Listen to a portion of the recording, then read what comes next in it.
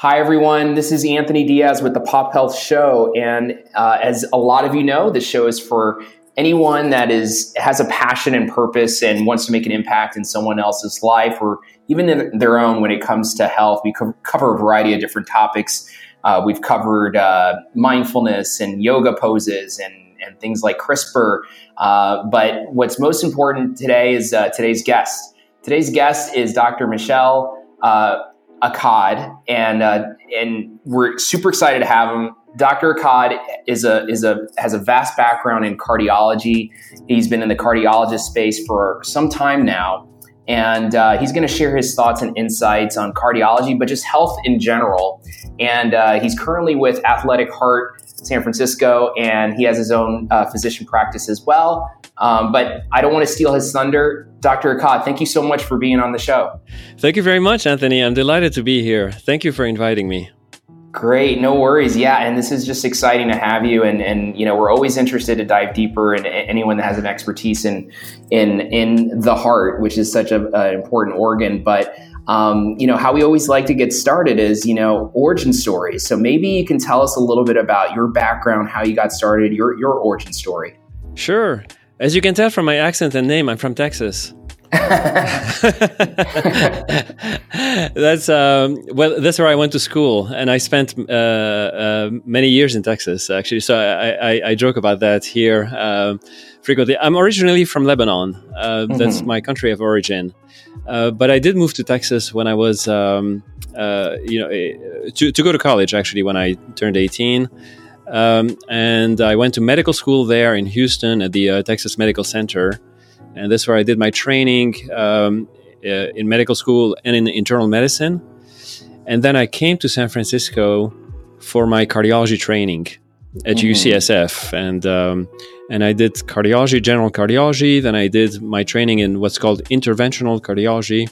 Those are the procedures where you can put stents and poke the heart and do things like that with, in a minimally invasive way. And I've been in practice in the Bay Area since then. So that was, I finished my training in 2002. So we're close to 17 years or so. And here I am. So that's I started off working in a more traditional setting. I was for many years with Kaiser Permanente when I first started in San Francisco, and then I moved into the private practice scene and started my own practice 6-7 years ago, also here in San Francisco. Dr. Accad, what drove you to the heart as an organ to focus on or to the space of cardiology? That's a good question. It took me a long time to decide what I was interested in. It wasn't, even in medical school, I had a hard time deciding what specialty, the broad, the major categories of to choose from when you finish medical school are either surgical specialties, so you would start with general surgery and then subspecialize in a surgery, or family medicine, where you do sort of a little bit of everything, or obstetrics, gynecology, or internal medicine, which is a broad area of the medical non-surgical specialties, or psychiatry. So those are the 5 sort of major groups. And I really had a hard time deciding which one I would get into. I was interested in family medicine. I was really interested in everything. I finally decided on internal medicine because I wanted to understand the physiology. So that's the one that's a little bit more intellectual. I mean, in terms of trying to understand the physiology. And then once I did internal medicine and to subspecialize again, it took me, I was interested in every organ. And I decided to go into cardiology because it combines a little bit of the surgical procedures. You can do procedures. You also do a lot of, you have to figure out things. So there's a lot of diagnostics involved. You deal with acute conditions. You deal with chronic conditions. So there's a lot of variety. And, the heart is pretty central to health. It's not the end all be all, but it's pretty central. So absolutely. So it was a kind of a fun. It's a fun specialty to get into. No, that's great. No, really, really appreciate that. And your current focus. And speaking of which, I know you have, certain mindsets on health and cardiology, but love to hear more about your mindset on health. I'd love to hear also about what has you passionate, in the space of health today. That's right. So I'm interested, Anthony, I got interested about 10 years ago or so, in the fact that sometimes the medical profession seems to define diseases in very arbitrary ways. That kind of struck me at some point in my, after I finished my training, or maybe even towards the end of my training, that all of a sudden we decide, we use cutoff numbers, and we say if your cholesterol level is above this number, you have high cholesterol, and if it's below this number, you're normal, quote unquote normal. But the distinction between normal and abnormal is just one cutoff point, right? So if you're on one side, you're abnormal. If you're just a little bit on the other side, you're normal. And same thing with a lot of things. The definition of diabetes is on a cutoff number. The definition of high blood pressure, right? If your blood pressure is right below the cutoff, you're normal. And it doesn't make sense because actually it's a continuous thing, right? You go from one to the next, very continuously. If your cholesterol, there's nothing physiological about a cholesterol level of 200 or 150 or whatnot. There's no abrupt cutoff in the body. So then I thought, well, how does that make it a disease? How do we define what a disease is? And then I started thinking, well, how do we even define what health is? And then I reflected back into my medical school training, and I thought, we never had any lesson or any class in my entire medical school or subsequent to that about what health is, right? So that's kind of interesting. And I started to think about it, and what do we mean by health? What does it mean that we're healthy? In a way, we think about health, frequently we think about it as well-being, right? If we feel well, then we're healthy.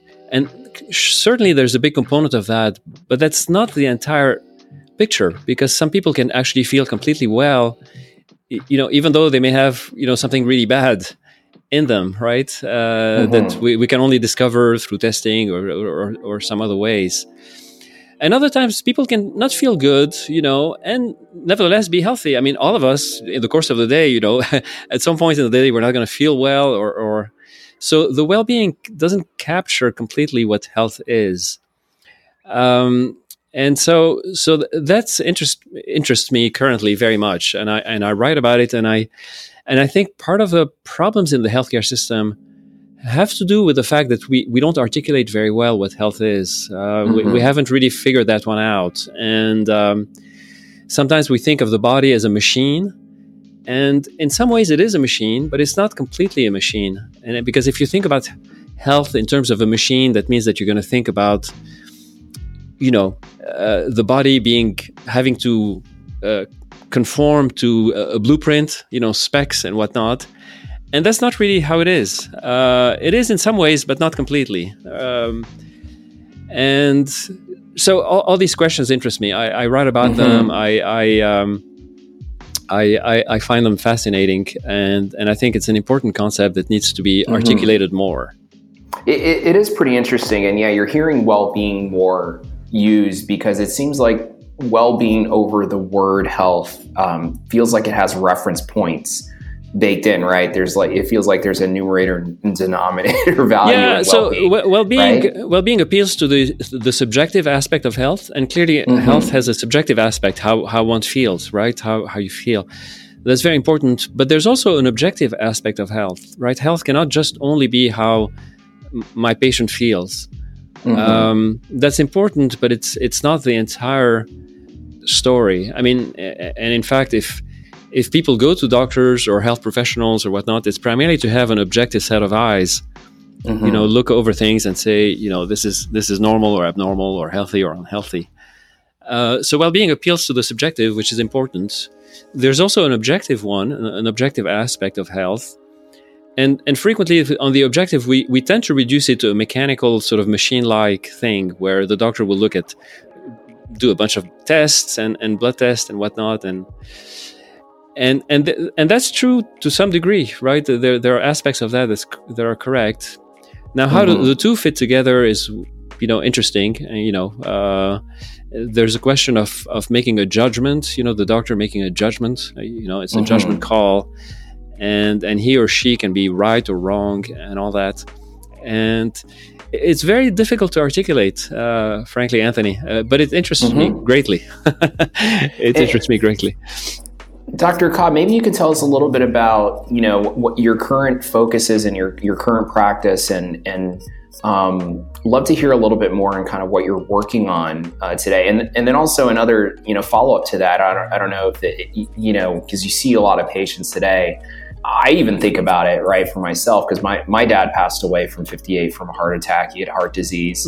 And, I'm trying to always really figure out for myself, and I think our listeners are as well, the heart is so important. How should one be thinking about their own heart health on making sure everything's okay in this? It's like a black box, right? How do we know what's going on in there?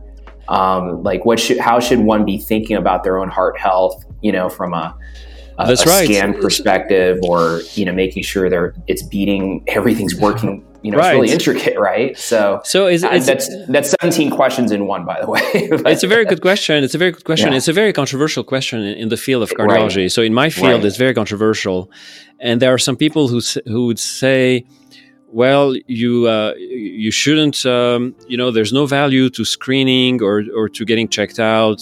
People are going to be fine. Only check things out if people have symptoms.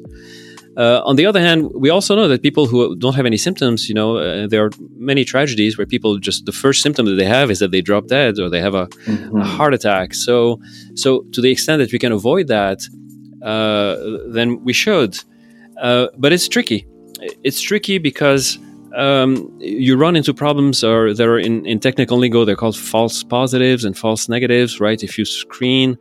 If you apply certain tests, broadly, you're going to come up with a lot of abnormalities that end up not meaning much or meaning little, or maybe they worry the patient when they shouldn't be worried and all that stuff. And it can be very expensive. So there are public health implications and all that. So it's very complicated, but I think it should be to some extent individualized to a great extent. I think there is value to screening, provided that it's done judiciously, that is done well. And I have my own routine about what I think is reasonable to do for people at a certain age. And generally, I don't go out and put, I'm not in favor of having billboards everywhere and telling everybody, you need to get your heart screened immediately, it's blah, blah, blah, and create a little bit of anxiety in the population. I think that's a little too much. On the other hand, if people reach a certain age, we know that most of the time, not all the time, but most of the time, heart disease affects people, middle age and older, 40s. If they reach that age and they want to make sure that their cardiovascular system is okay, then I think that's a perfectly reasonable question to have. And there are certain tests that one can do, including a coronary calcium scan or an other test and whatnot, that can be helpful to give sort of a gist of how healthy the system is. Are there things that one needs to pay attention to? And frequently those things are things that we actually already know about. It's about, having a good diet, a healthy diet and exercise and whatnot. But doing the screening can help motivate, or it gives you something, to grasp a baseline that you can say, okay, now I know I'm at this level, and I'm going to motivate me to change, to improve my lifestyle a little bit more, that sort of thing. But it should be individualized, and some people may decide that a person may say, I don't want to know, and I'm doing fine, and I'm healthy, and I'm trying to do my best, and I don't want to get screened, and that's perfectly reasonable as far as I'm concerned, right? We shouldn't obligate everybody to undergo the screening, but there's value to the screening. If someone wants to know and want to make sure, I don't see anything wrong with that. So, and I know you do a variety of these services, and you do a lot of different tests with Athletic Heart, and maybe you can tell our listeners a little bit on kind of, what your practice is and what you focus on. So, to go back to what I was saying earlier about defining diseases on the basis of cutoff numbers like blood pressure and cholesterol and all that, which I think is a little bit arbitrary, right? Because if you're going to say your blood pressure is too high when it's 140 over 9, over 140 over 9, now they keep changing the definition. So, whatever, then, I mean, it's conceivable that if you're just even a little bit below that, you could still be in trouble. And it's also conceivable that if you're above that you actually could be fine, because the body may react differently to the blood pressure from one person to the next. A given blood pressure may affect one person more than it affects another person, or less, and whatnot. So I think that going by those numbers is not enough. So if somebody wants to see how they are, I think there's value in examining the body a little bit more, examining the blood vessels and examining the heart with an ultrasound and doing that sort of thing. If there's some uncertainty about, people want to avoid taking medications if they can. Most people do. And I think it's reasonable to look at more deeply at the health of the cardiovascular system, the heart, the blood vessels, and so forth, to get an assessment beyond just measuring the blood pressure and looking at those numbers. Because the blood pressure is very fickle. It will change from one moment to the next. If people are nervous when they go to the doctors, it can be a little higher. When they go home, it can be lower. It can be higher when they're at work. They actually don't even know it, but they're stressed out at work, and it can be high, and all that. So that's where I think the battery of tests can be helpful to get a better understanding of what's going on there, and be a little more judicious, and either avoid having to take medications if things look like they're pretty healthy, or on the other side, not being too complacent about a blood pressure that's borderline, when we actually see that, in fact, the heart is feeling the stress of this, moderately high blood pressure, and maybe it's time to intervene more aggressively. Same thing with cholesterol and other parameters of that sort, right? So if we just go by cutoff numbers, I think we do a little bit of a disservice to the patient if we act on the basis of just these cutoff numbers. And doing a little more in-depth examination can be very helpful. So that's the approach here that I take. And Dr. Accad, just to follow up in terms of thresholds and cutoff numbers, are you seeing a lot more patients now, or just in general, like society has it now, food's changed a lot, there's obesity that's rampant, and there's a lot of things that changing in society. Are you seeing people's hearts become healthier? Or are you seeing certain, hearts are not as healthy as they used to be? Right. What's your mindset on heart health from a societal perspective? Because you see so many, right? That's very interesting. And I think there's no question about it that the population is actually healthier, much healthier than it was 20, 30, 40 years ago. And that's true from the epidemiology, that the data is clear. Mortality has gone down tremendously for heart disease. And it's funny that you say that, because actually there's a bit of scaremongering where people, you hear in the news all this scaremongering. I mean, on the one hand, it's true that heart disease is prevalent and one has to be careful. On the other hand, it can be taken out of proportion. So people in generally are healthy as a population. I think that's true. On the other hand, people can continue to be healthier if they choose to, and if that's what's best for them. And so I do see people who are, some hearts who need attention. There's no question about it. And so I think the trend is positive. Just to follow up to that, on the hearts that stay healthy, what's the one or two things that you see those individuals doing that makes their hearts healthy? It's going to be a combination. One of them is so weight. Weight is important, right? So I think it's important to be on the leaner side. But then again, even there, you have people who are more overweight who seem to be handling it quite well from a cardiac standpoint. So it's not at the end all be all, but that's one aspect. There are dietary factors that undoubtedly play a role. There are stress factors that may play a role in ways that we don't completely understand. And that's kind of the fun part. If I find that someone is, needs some attention, based on the examination of the cardiovascular system, then we want to say, well, what is the cause? What is at play? and try to figure out, what can be done. Is it going to be the diet that's really the main factor here? Is it going to be, is the stress level? Are people having, are really stressed out? They're not sleeping well. They may be taxing their body in a way, that is more psychological than actually physical and whatnot. So there can be a variety of causes and of things to do that can, have to be individualized at the end of the day to every person. No, I really appreciate that. I think, it's always, I think, benefits our listeners to hear, kind of the main elements, things that they can be mindful of or control. Dr. Accad, one of the major questions that I end off usually these episodes with is kind of, future focused, So you have your practice, you've been focused on cardiology for a while, you've seen so many trends. You've hit some interesting topics, I think, on this episode along the lines of mindfulness in terms of thresholds and numbers. What has you excited about the future in health, or what is something you believe that other people think is crazy or that hasn't been proven yet? Just love to hear, more along those lines.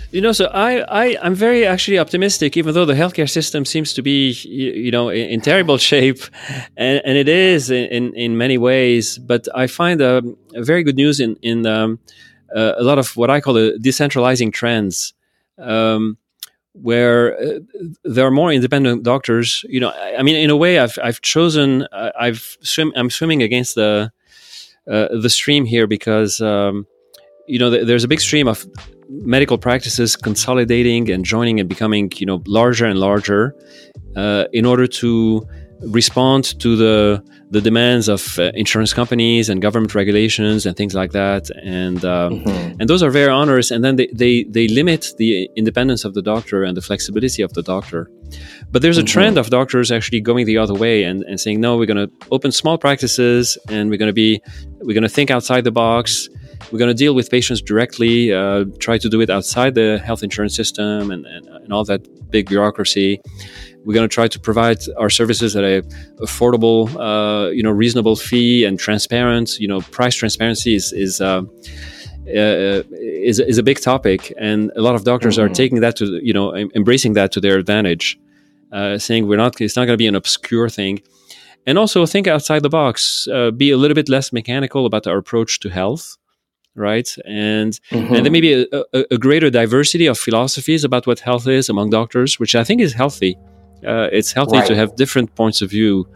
So in that respect, I think it's exciting. I'm in touch with the community of doctors who think along those lines, across the country.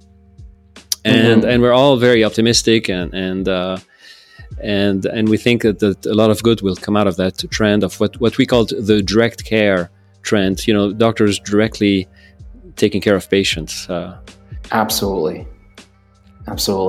Dr. Accad, this was powerful and this was great. I think it's some really great nuggets in here. Really appreciate you being on the show, sharing your experiences, what your focus is on, and where you've been and where you're going, and really appreciate the thoughts and value you're adding here. Dr. Accad, if our listeners wanted to get a hold of you, what would be the best way to engage with you? So I have two practice websites, one for my cardiology website, and it's called athleticheartsf.com. So that's the URL, athleticheartsf.com, or you can Google Athletic Heart of San Francisco. And then I have a general practice website, and that's just it's draccad.com, draccad.com. Both of these websites will have a contact page, and I'm happy to respond to any inquiries. But I wanted to thank you, Anthony, for a delightful few minutes here chatting with you. That was really great. Yeah, no, this was great. I really appreciate it. I always learn a ton from doing these, and hopefully our listeners will as well. And I'm sure they will, and I'm sure you'll get some comments and engagement and feedback. But most importantly, really appreciate your time, Dr. Accad. This was my great. pleasure. Thank you so much. And for everyone listening, again, Pop Health Show, tell your friends about it. We will put in the show notes how to contact Dr. Accad. But as always, it's the Pop Health Show, and it's for anyone determined to make more than one person healthier in their lifetime. So Much appreciated as always, everyone. Thank you.